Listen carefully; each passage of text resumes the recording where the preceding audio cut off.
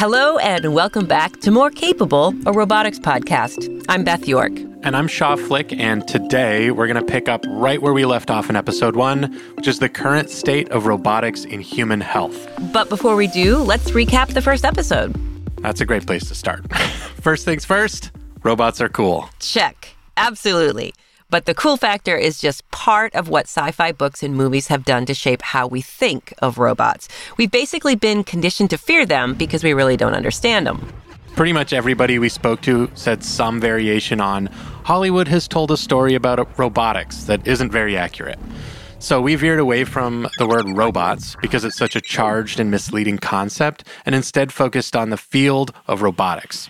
And the practical side of the field of robotics. Now that's really cool because we're talking about assistive technology that basically makes life more livable for humans. Yeah, and not at all the dystopian humanoid robots of like Terminator or Blade Runner. Right, because what did Colin Angle of iRobot say? Something about like, we have bigger problems to solve than figuring out how to make a robot with arms and legs that can balance. Yeah, it was something like that. Because, yeah, it's about solving real problems, not just making robotic versions of ourselves. And that's how we landed on healthcare robotics. I mean, of all the big problems out there, at our core, we're usually just trying to make sure humans get to live long and healthy lives. For sure. Now, if all that sounds intriguing but unfamiliar, definitely check out episode 1, or just keep listening, whatever floats your boat. Either way, here we are, somewhere near the crossroads of human problems and robotic solutions, where we find ourselves in episode 2 of our 3-part limited series, More Capable.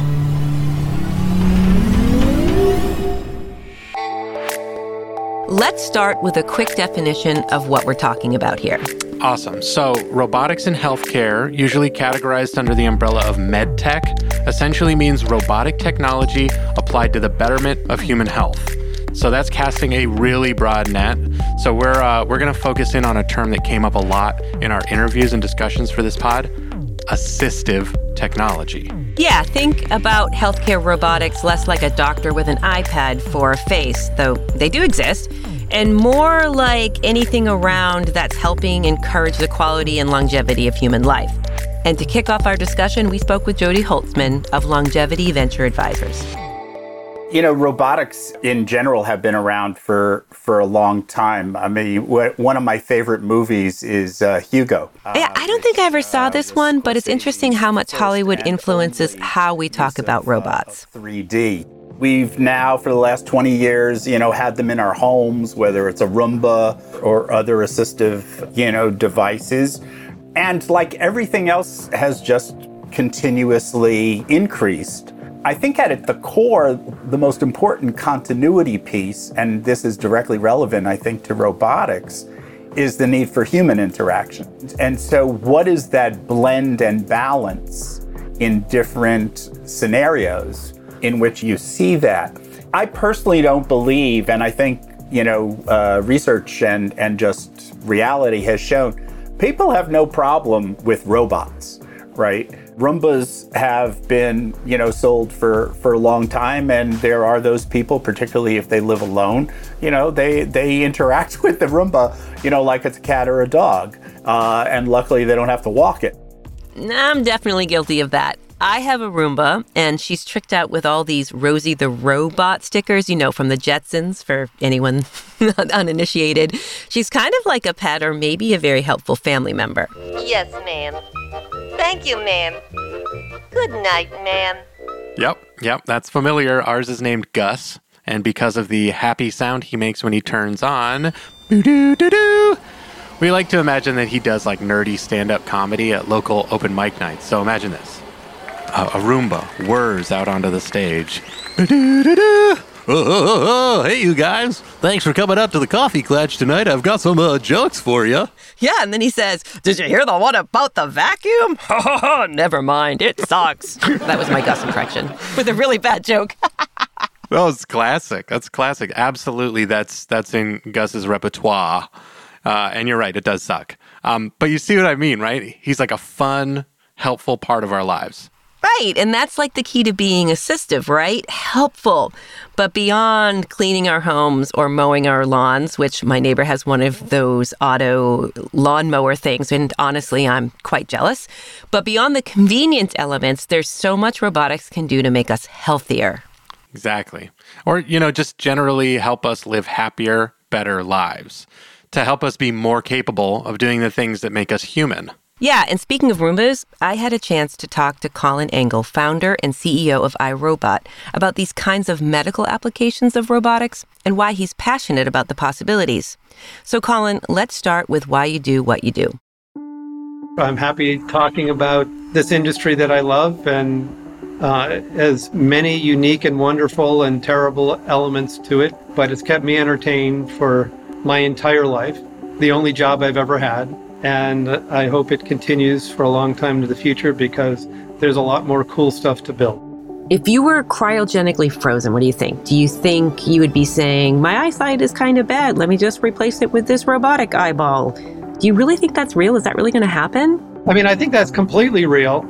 We're doing cochlear implants today for medical reasons. We're starting to go and be able to do optic nerve splicing so that blind people can see light and dark, and we actually have robot arms with neural interfaces.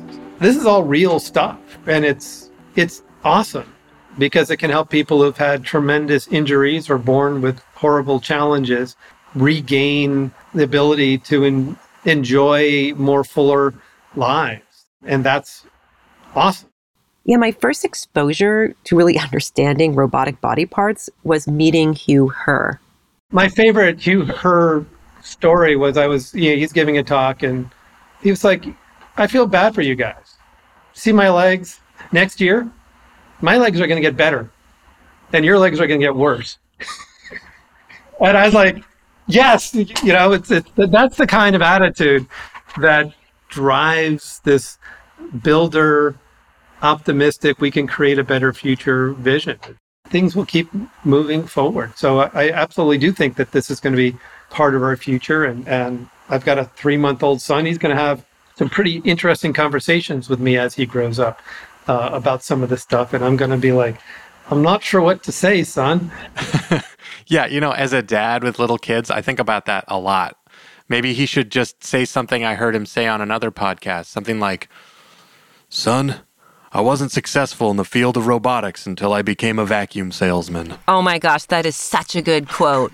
It's so weird thinking about iRobot as a vacuum company since everything they do is so tied in with the future of assistive robotics. And honestly, it's hard imagining them as a gritty startup. But like we learned in the first episode, it took a while for them to have an idea that really stuck. Well, yeah, and when I'm looking at my Roomba... You mean Gus? Yes. When I'm looking at Gus, I see a really common household device that makes my life and the lives of lots of people around the world better. I don't necessarily see a robotics engineer or entrepreneur behind it struggling to keep his business viable. I got Colin talking about that too, really from the perspective of a businessman with a vision of helping people, which wasn't necessarily a vision of being a vacuum salesman. It's the rare entrepreneur who succeeds with their first idea. I had a great mentor in life when I showed him my first business plan, which went out 5 years and predicted profitability down to the second decimal point. And he said, Colin, this is either ridiculously lucky or wrong. Let's see if we can get the next month right. And I was like, there's wisdom. Okay, here's a life lesson I'm going to put in my pocket. And entrepreneurship is about pivoting. It's about being realistic with what's going on. And, we went 8 years without real investment. No one ever left. I never had money to make payroll at the beginning of the month, but we always made it. So maybe they were right and I was wrong to worry. But we were driven by passion and we were a bunch of builders, and we still are a bunch of builders who are just excited by the opportunity to come to work each day and try to invent the future. Oof. Inventing the future. I like that a lot. I know, because when you think about it, we're only at the beginning of the robotics meets medtech meets better living process. First, we've had to become comfortable with machines to assist humans to do the things that are repetitive, difficult, or dangerous. Maybe that's a good sort of historical starting point for how we've come to the healthcare piece.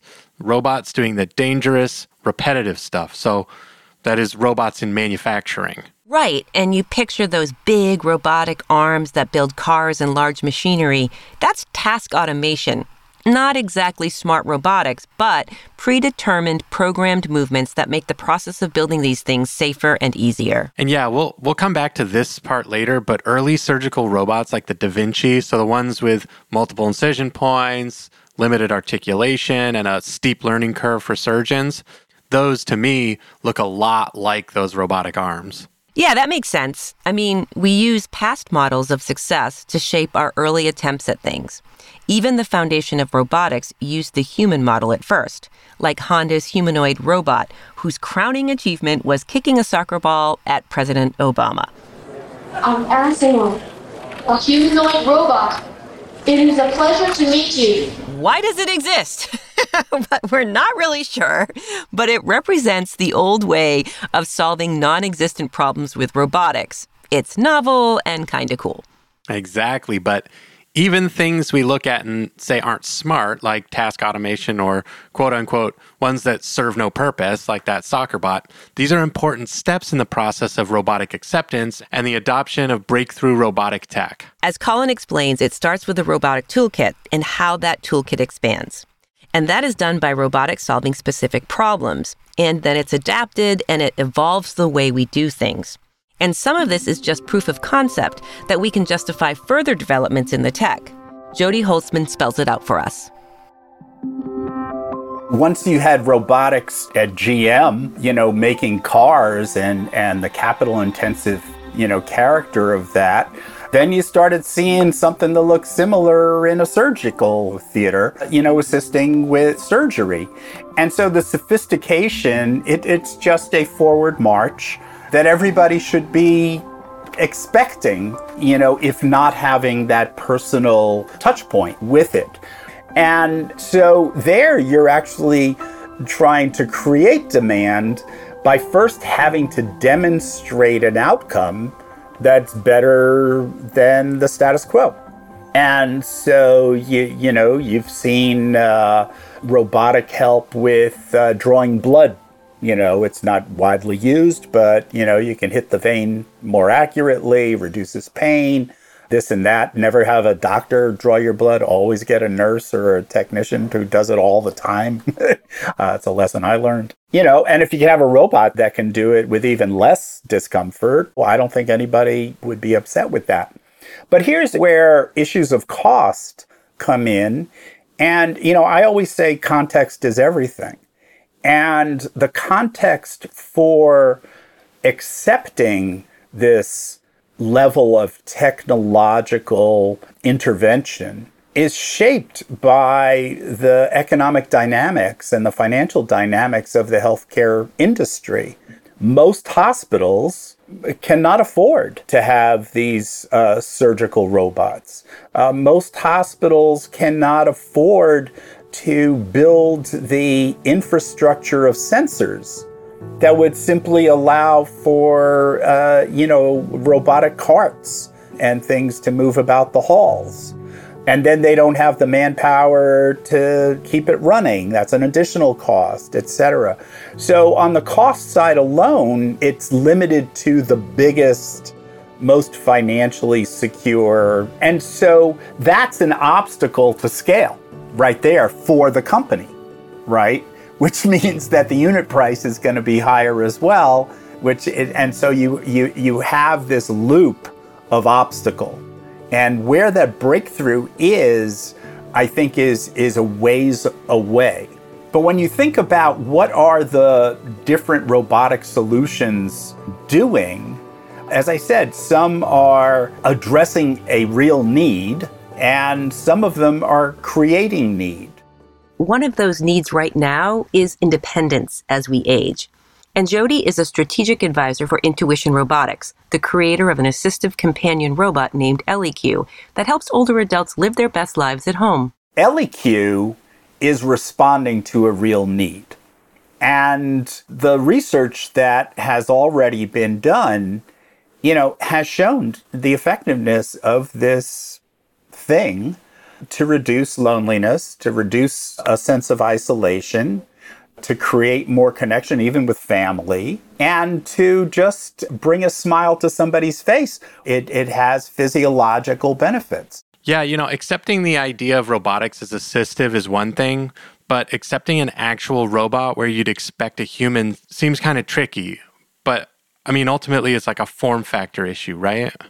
Yeah, and actually Jody mentioned that the inspiration for the form factor of the ElliQ robot was something that people responded to really well emotionally. The Pixar lamp. Really? Yeah, people love it. They find it comforting. And interestingly, it's from an old Pixar movie called Luxo Jr. I literally never heard of that. Well, that's because it was way back in 1986, and it's about anthropomorphic lamps. And the way Pixar is able to make them come to life, it's easy to forget it's about two lamps and not two people because the relationship is so deeply human. So by tapping that emotional realism to tell the story, you take a familiar form like a lamp, give it empathy, understanding. And a sense of humor. Right. Yeah. Human stuff. Yeah, human stuff. That all increases acceptance and adoption of that non-human proxy for care. And in elder care, that means more independence for longer, which is kind of that better living paradigm that we've been talking about. That's awesome. Right? Yeah, I think it's so cool. And now this is where we connect the dots of robots helping us be not only more capable, but more human, which brings us to surgical innovation to improve health, wellness, and humanity. So putting robots in the hands of surgeons isn't an entirely new concept. There's a whole history behind it. And we asked surgical expert and chief medical officer of Vicarious Surgical, Dr. Barry Green, to share a little bit of that history of surgical methods with us. Surgical innovation really began in the late 1860s with the advent of anesthesia. It took another great leap in the early 1900s with the development of antibiotics.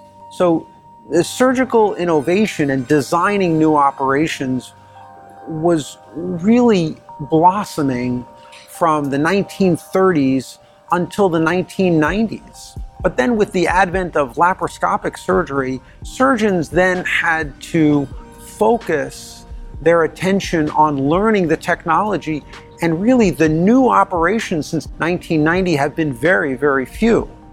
Minimally invasive surgery, the idea is to do surgery inside the belly or inside the chest through a small incision. And that relieves the patient of the pain and suffering from a large incision. Up until 1989, all major operations in the belly and in the chest were done through large incisions, which took weeks to heal and had complications all on their own, and the stress on the body was tremendous. Minimally invasive surgery began with the development for the space shuttle of a small camera that we have now on our cell phones. But as that camera was used through a telescope placed into the belly or into the chest, surgeons were able to do much bigger operations and send the patient home in a day. Now we take a portion of someone's stomach out and send them home in the afternoon from the operation and just have them drink a liquid diet.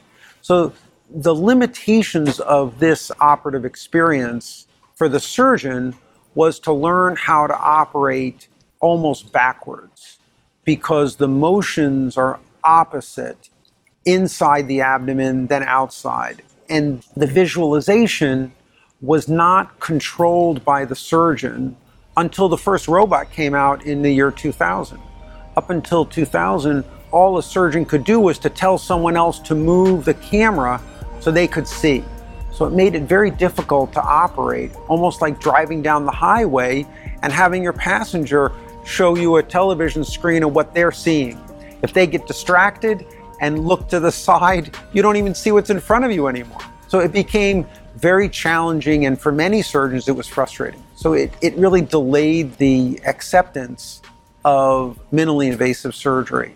Yeah, there are definitely challenges and complications for open surgery. And though the promises of robotic surgery are super great, so far they've kind of fallen short. Now, some of that might be just ease of use or training or, the cost of these things. And of course, once you get good at something and everything changes, so you have surgeons who are having good outcomes, they're excellent at a procedure, but maybe it could be a tiny bit better, a little bit better, a lot better, easier with a robot. Yeah, but then they have to learn how to use it. So the hospital has to buy it, maintain it, et cetera, et cetera. So as good as the patient outcomes can be, if it's expensive and difficult to use, it's hard to adopt. And subsequently, adoption is exceptionally low. It's 3% maybe. And we asked Dr. Green why.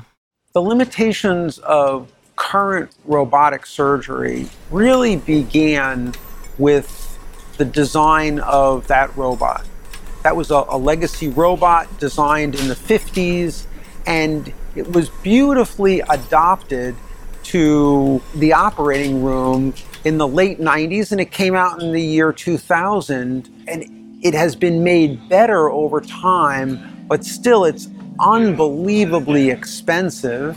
It cannot be moved from room to room. It has to have a dedicated room, difficult to bring to the patient's side. It covers the patient over completely so that another surgeon or surgical assistant has a very difficult time helping with those operations. And very importantly, with the current robot that goes through multiple incisions in the abdomen, it can only work in one quadrant of the abdomen or the chest at a time. And so the design of the Vicarious robot allows the surgeon to go in through any incision and operate in any quadrant of the belly with just as much ease as any other quadrant, even backwards. So it sounds like progress is being made on how the robotic device moves, and more broadly to just improve the surgeon's experience. Exactly. That makes the barrier for entry more reasonable for surgeons to use the tech. And letting them focus on what they're highly trained to do. Yep. Plus the device itself, it looks pretty cool. I totally agree. It's like a tiny Johnny Five from Short Circuit. I just want to pet him. But beyond being cute or cool looking, technology like this sets its sights on creating better patient outcomes, involving less training and being more accessible and intuitive. These are the cornerstones of ethical product development in the medtech space. Ethics. Mm-hmm. Yep. That's probably the most important element other than the tech itself. Yeah, right. And ethics are intrinsically linked to patient care. Take, for example, the Hippocratic Oath, right? But when it comes to innovation, that direct link to ethics doesn't necessarily exist, at least in the same way, in part due to, the financials. The money. That's right, the money. And in the healthcare system, it's more about aligning positive patient outcomes with a financial benefit. Yeah, and that balancing act can be tricky for engineers and entrepreneurs in this space. Now, we were lucky enough to speak with Tom Salemi, editorial director of Device Talks, which, if you haven't checked it out, is an awesome medtech podcast available wherever you get your content. And Tom helped us understand how this plays out in really pragmatic terms. I think the modern landscape of surgery today is changing rapidly. I mean, we are seeing new devices come into the operating room. There are certainly things like robotics that will help surgeons do their job better and someday do it remotely. There are other materials, biomaterials, that can be used to replace cartilage and things. So we're seeing a great convergence of technology coming into the OR and making healthcare a lot better. The challenge for all of these companies and what's evolved over the past 20 years at least is that there needs to be a financial justification for any new tech that comes in. It used to be that if you had a scalpel that cut things, you could say, well, this one does it better. And that was all you needed to do to get the hospital to buy it. Now you need to explain to the hospital why that new device will save them money Maybe it's shortening OR time. Maybe it's diminishing infections. Everything has to have a financial benefit to it. So while there is all this great new technology coming into surgery, like it has in other industries, the thing that's unique about healthcare is that everything that comes in really has to prove its financial mettle. It needs to really demonstrate that it's not only going to save lives, it's going to save dollars. So that is sort of what new technology coming into the OR is bumping up against. The healthcare system needs to find a way to align those ethics. So I think there needs to be a way, and I think there increasingly is a way, to align better performance of a device with expenses. If a hospital is given a set payment for a patient who's receiving bypass surgery, they're paid whatever tens of thousands of dollars. It's in that hospital's best interest to make sure that that surgery goes well, that there's fewer infections, that the patient is out of the hospital as quickly as they can be, because it's just safer to be at home generally with infections that are going around the hospital. So I think there is an alignment between better care and better economics.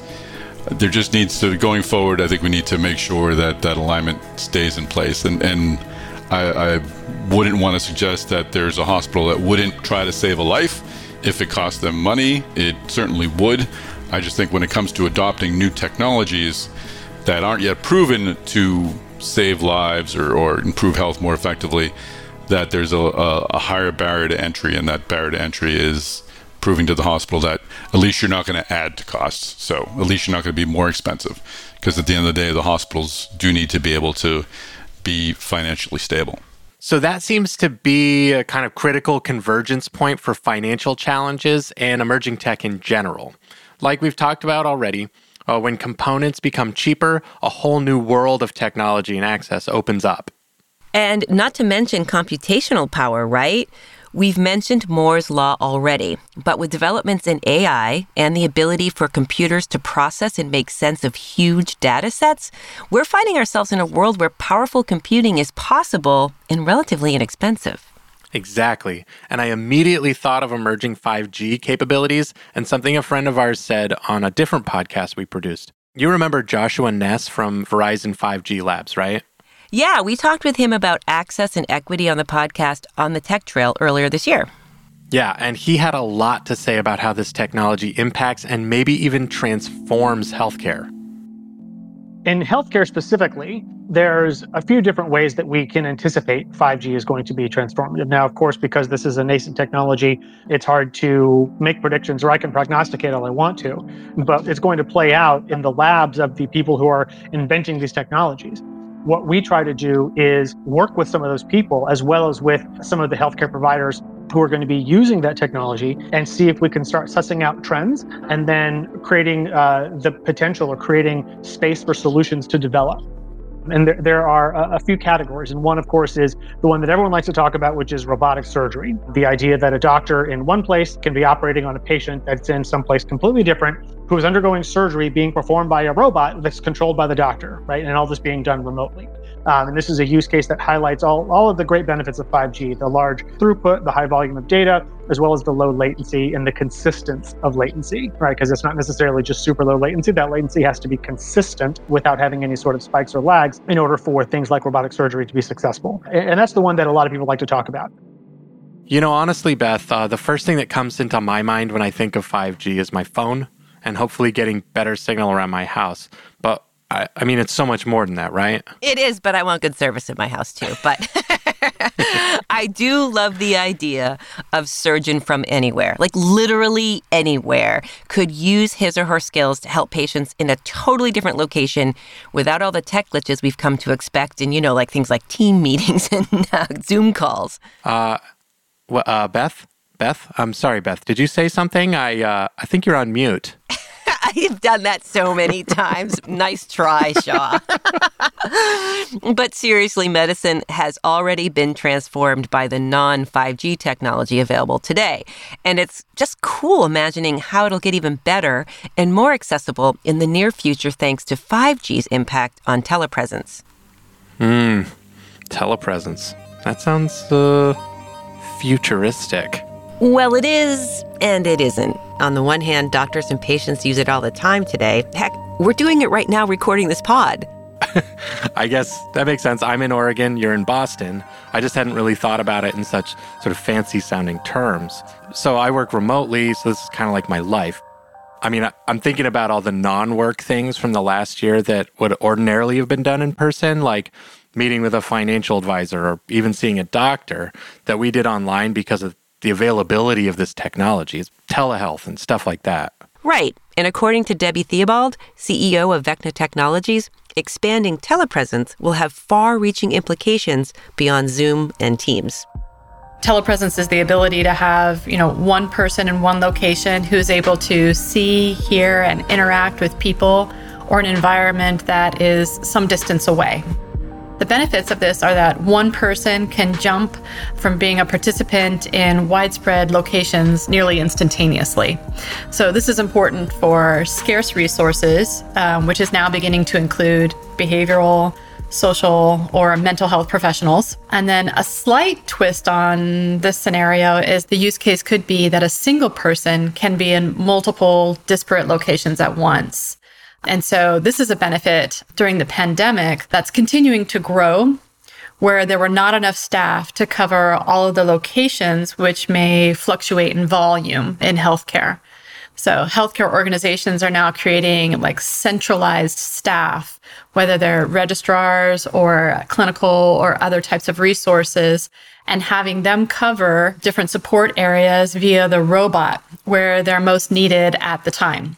So telepresence can be a Zoom session to a full-blown, robotic avatar a la Bruce Willis in one of his lesser-known films, Surrogate. I'm not sure if anybody's seen that. But this range is based on the ability to interact with the environment for a, better or worse immersive experience. So Zoom is pretty limited. We're all very familiar with, Teams, Zoom, WebEx, whatever. And you need someone to let you in, and they can control what you see and hear.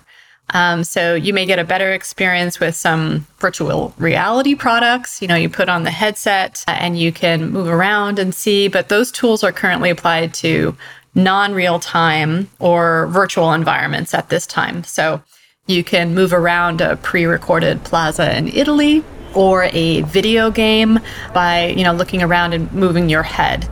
But with a mobile device, either table-mounted swivel camera or a drivable robot, you can enter into a space without assistance. You can move the camera and the robot to see things that are of interest to you. And you can hear and speak in real time to those around you and interact as an entity. And the next level of this is to be able to manipulate that environment as you would if you were there. You can open the door, you can look in the fridge, take out a drink, hang out with your friends. And these capabilities all exist in the robotics world in some form or fashion, a manipulative device or a sensing device and all of these things. But we're still working on putting all of the available technology together on a workable platform and at a price point that the market can stomach. So you can see how immersive technology and telepresence are really tied together, and that cost is a major driver of adoption, both on an individual level and at the hospital facility. Well, that makes sense to me.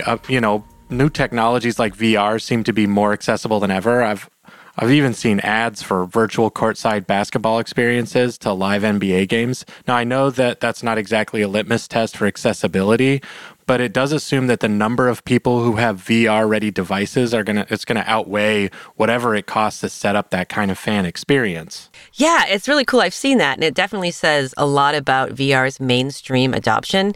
But I think it's important to make one distinction here.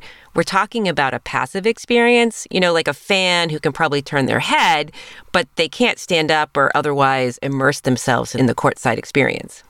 I think it's just another way to watch a game, rather than do anything in particular. Yeah, right. I think I look at it and I think, I can catch the game with my old roommate, who's halfway around the globe.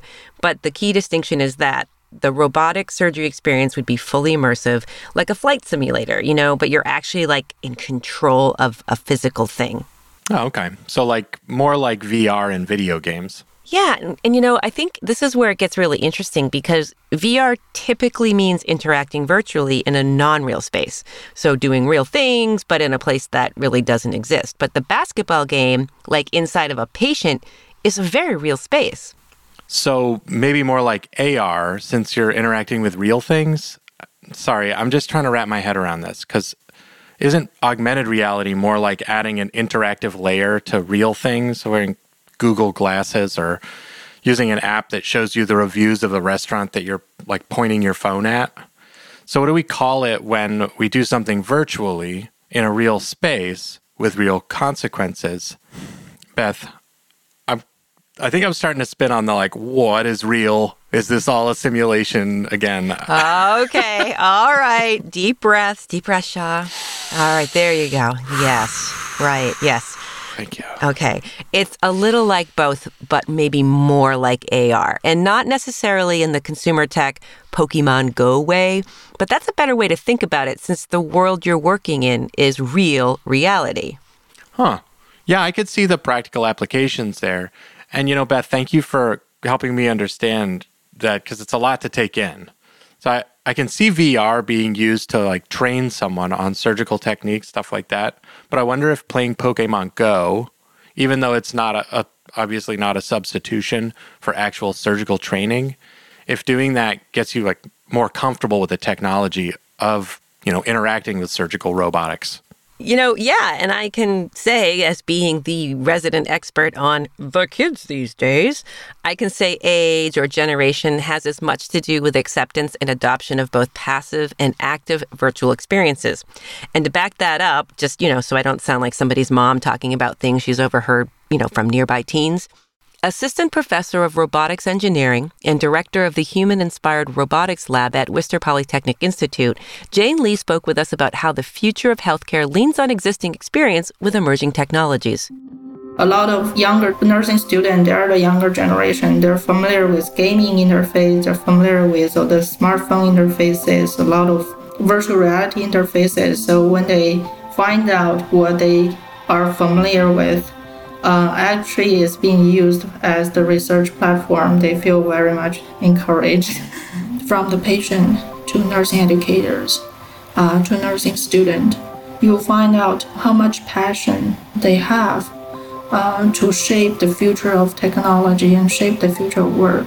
I think if more nurses have kind of ownership in the nursing robot technology, they will be able to work better with their robot assistant or robot supporters. We hope to forge research and educational and professional training collaborations with people from the work domain. So, for example, we would like to invite nursing faculty and nursing students to come to join our research seminars and professional training sessions and play with the robotic technology we developed and talk about how they feel and what kind of improvement we can make to make it more usable, particularly in the field. So the golden standard is simple, is if you can control the robot as your own body, that is the ideal situation. So a lot of the interface design comes from the understanding of the natural behavior and preference of human motor control. So for example, we have a mobile telepresence robot with a camera that can look around. So how are you going to develop the motion of the robot or autonomy to control the cameras such that human feels comfortable to use it or interface for the same purpose? And it's that connection between human body and the device it's interacting with that helps make the experience more real. That reminds me of the haptic suit that players wear in Ready Player One. Right. And that's just the full body extension of the haptics we've had in our lives for decades. Like how a gaming controller vibrates when something happens to your character. Oh yeah, like the Rumble Pack for Nintendo 64. Or even the haptic touch on most smartphones. It enhances the experience and makes it less abstract, more intuitive and real. And to get a sense of what that means to healthcare specifically, we had the absolute privilege of talking with the robotics engineering department head at WPI and haptics expert, Jing Xiao. Here's how she explained it to us. So haptics is about adding the sensation of touch to a user interacting with virtual or remote environments. So for interaction with remote environments is usually for teleoperating robotic systems. And that usually, the interface usually involves visual sensation, as we all know, through a video, through camera. So haptics provides a user additional sensation of touch and contact through a haptic device when the user manipulates object in a virtual scene or remote scene through a virtual medium. Haptics plays an important role in virtual surgical training, as far as healthcare is concerned, by providing force feedback when the virtual surgical tool and tissue interacts. In robot-assisted telesurgery system, adding force and touch feedback to the surgeon remotely operating on the patient can enhance the surgeon's situational awareness and provide more accurate information. As you know, the Da Vinci system is the most popular telesurgical system. So the surgeon is usually provided this fantastic stereo visual environment, but there's no sense of touch. So it's all visual. There's attempt, and I'm sure in integrated surgical, there's also attempting to add more haptic sensation, haptic feedback to enhance the surgeon's understanding and the judgment of the situation in the operating room. That is so cool. You could use sensors and haptic feedback to actually feel something the robotic device is doing. Yeah, exactly. So life, or prolonging life, starts to imitate art. Well, video games anyway. Well, Beth, if you've seen any of the video games that have come out in the last few years, it's definitely art. But I like the word imitation because speaking of imitations, which just to be clear, I'm not using it in a negative way at all. I mentioned earlier how the first generation surgical robots looked more like the manufacturing robots that predated it than the kind of more recent devices we've been talking about. Yeah, the Da Vinci. Right, the Da Vinci. Well, with all this talk of evolving technology, it only seems right to jump back into the specific device that's captured our imagination on this pod, the Vicarious surgical device, which I don't know if you know this, Beth, but that's the first device of its kind with FDA breakthrough status. So to me, it really does seem to represent where surgical robotics is headed. Yeah, exactly. So when we're thinking about that future of surgical robotics, we have to look to the past. The evolution through game-changing devices like the Da Vinci. And we've already heard from Dr. Barry Green about the history of surgical procedures, so who better to talk us through a brief history of surgical robotics than Vicarious Surgical co-founder and CEO Adam Sachs. So the first big player was, Intuitive Surgical. They're I'd say the first big corporate player. There's, Computer Motion, which ended up part of Intuitive, as well as SRI, which developed a lot of that original technology. All three have kind of come into the same platform today. And this really, it was architected in the late 80s, early 90s. And when it was architected, it was incredible. I mean, this was the cutting edge of really industrial robotics applied to surgery in a capacity that surgeons could actually use in operating rooms.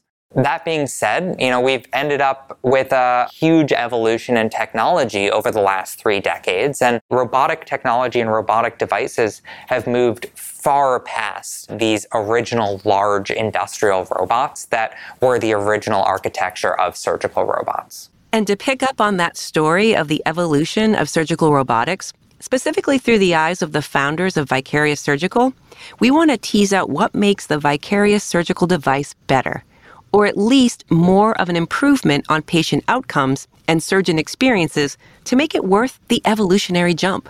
So we asked Adam's business partner and the chief technology officer at Vicarious, Sami Khalifa, to tell us the story of what inspired them to develop and build this next generation of devices.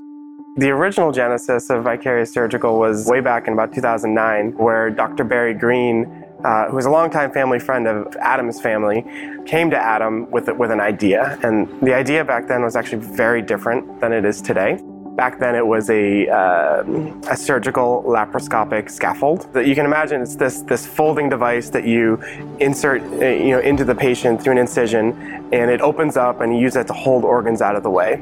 Very different than the robots that we have today, but it was solving a need, which is, when you're trying to operate on a specific organ inside your abdomen, there's a lot of other organs that can get in the way.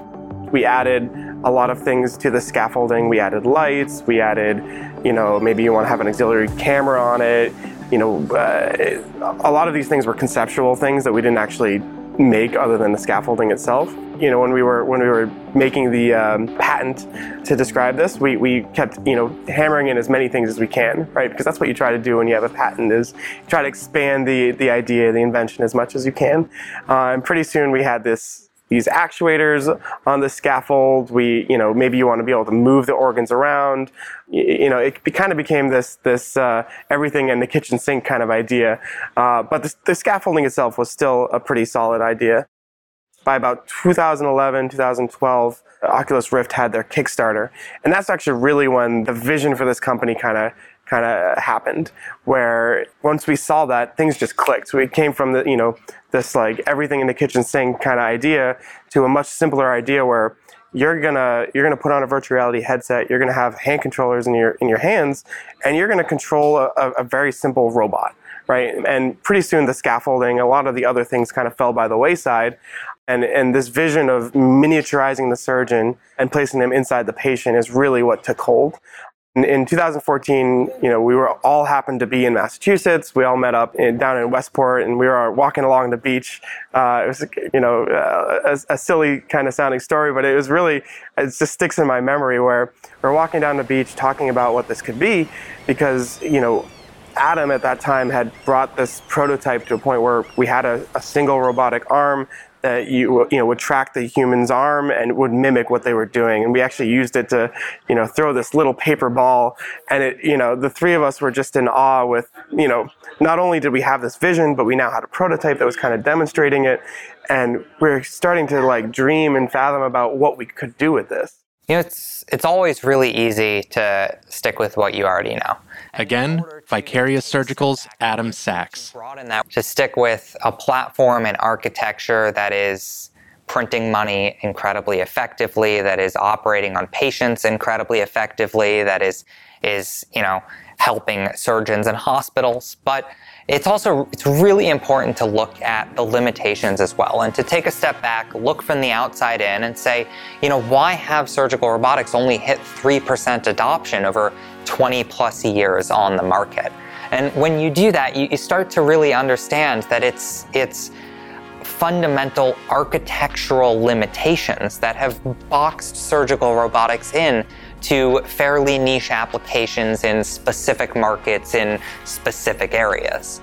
And in order to take a step back, in order to broaden that, we actually need to rethink the fundamental architecture in a way that allows us to be no longer confined to the same even actuator types. That allows us to rethink how the actuators themselves work, how that leads to different architectures, and how that can lead to better adoption and better quality of patient care, better experience for the surgeon and for the hospital. The goal really was to miniaturize a surgeon and place them inside the patient. And what that really does is it makes it much easier to perform surgery. Again, that's Sami Khalifa. So laparoscopic surgery today, you use these long, slender instruments. They have to go through an incision point. They have to pivot about that incision point. So basically, if you move right, the instrument moves left. If you move up, it moves down. You might be viewing it from an angle that is, not natural, and you have to do all of these conversions in your head to actually do what you're trying to do inside the patient. It's a very unnatural mode of operating that requires a lot of, not just initial practice and upkeep, but it requires the surgeon to constantly practice to maintain proficiency, to maintain their abilities there. And that's really the vision with our system, is that you don't need that. Because if it is just as natural as, reaching out and grabbing something, you don't need to practice, and you can improve the quality of surgery. So some of the things that differentiate us from our competitors from a technological standpoint, the biggest thing I would say is actually the way we do our robotics. So at a high level, if you look at it to start with, we do most of our motion, most of our actual robotic movements inside the patient. Whereas if you look at our competitors, most of them do a lot of that motion externally. And so what that actually means is that, to do those motions externally, they're much larger motions, you're moving bigger things faster, and all that, that translates to a stiffer robot, a larger robot, a more powerful robot. All of those things cost money. They're big, imposing, scary to some degree. Whereas if with our device, because the robotics are small and inside the patient, the device that's actually driving that can also be small. And so from that perspective, just fundamentally, it's a very different beast than a lot of the other systems that exist. Diving one level deeper, the way we actually perform the motion inside the patient is very distinct and very different than a lot of other systems out there. Most systems rely on steel cables with pulleys and complicated mechanisms. Our device actually is very simple. If you look at the insides of it, we rely on polymer cables, guided surfaces on the inside. We have closed loop control, as in we actually measure the position of every joint of our device inside. And all of this translates to a simpler device that actually has more degrees of freedom, more capability inside the patient than any other system out there. What really inspires me is that we have created something that is that easy to use, right? It's just you don't really have to think about what you're doing. The surgeon can literally just, like I said, can just reach out, grab something. If they want to throw a suture and close a wound up inside the patient, they can do that just as easily with our robot as they can with their own hands. And that's something that not a lot of other companies with their products can claim. To me, that is what we're striving for, and that is really what inspires me to constantly push the envelope here. I never thought that I would create something that would truly change the way thousands of people do something, and it will affect eventually, hopefully, millions of people's lives. And that's something that has really motivated me. Wow, the curiosity and optimism and drive is so inspiring. And the acceleration of innovation in recent years, months, has been so profound. And all of the related tech that has evolved in the Roboticist toolkit has led us to this very exciting moment. Yeah, this whole combination of past, present, and yes, future makes the evolution of robotic-assisted surgery and the vicarious surgical story so interesting to us. Right. Right. After talking with Adam, Sammy, and Dr. Green, it definitely feels like in the next 5, 10, 20 years, we're going to see robotics having less of an anecdotal impact. Yeah. And that, whoa, look at this cool new tech effect, right? Right. And going beyond just the convenience-related robots like the Roomba or lawn mowing robot, it sounds like, we're going to see big developments in the relationship between humans and robotics, like big, meaningful shifts. And personally, I'm pretty excited to see how it plays out. Yeah. Especially as we're getting older. Thanks for the reminder, Shaw. Give it a rest, Beth. You just said the future is going to be awesome. And you know what? It's that awesome future of robotics that we're going to dig into on the next episode of More Capable. I can't wait. So, until next time, I'm Shaw Flick. And I'm Beth York, and thanks for spending the time with us here on More Capable.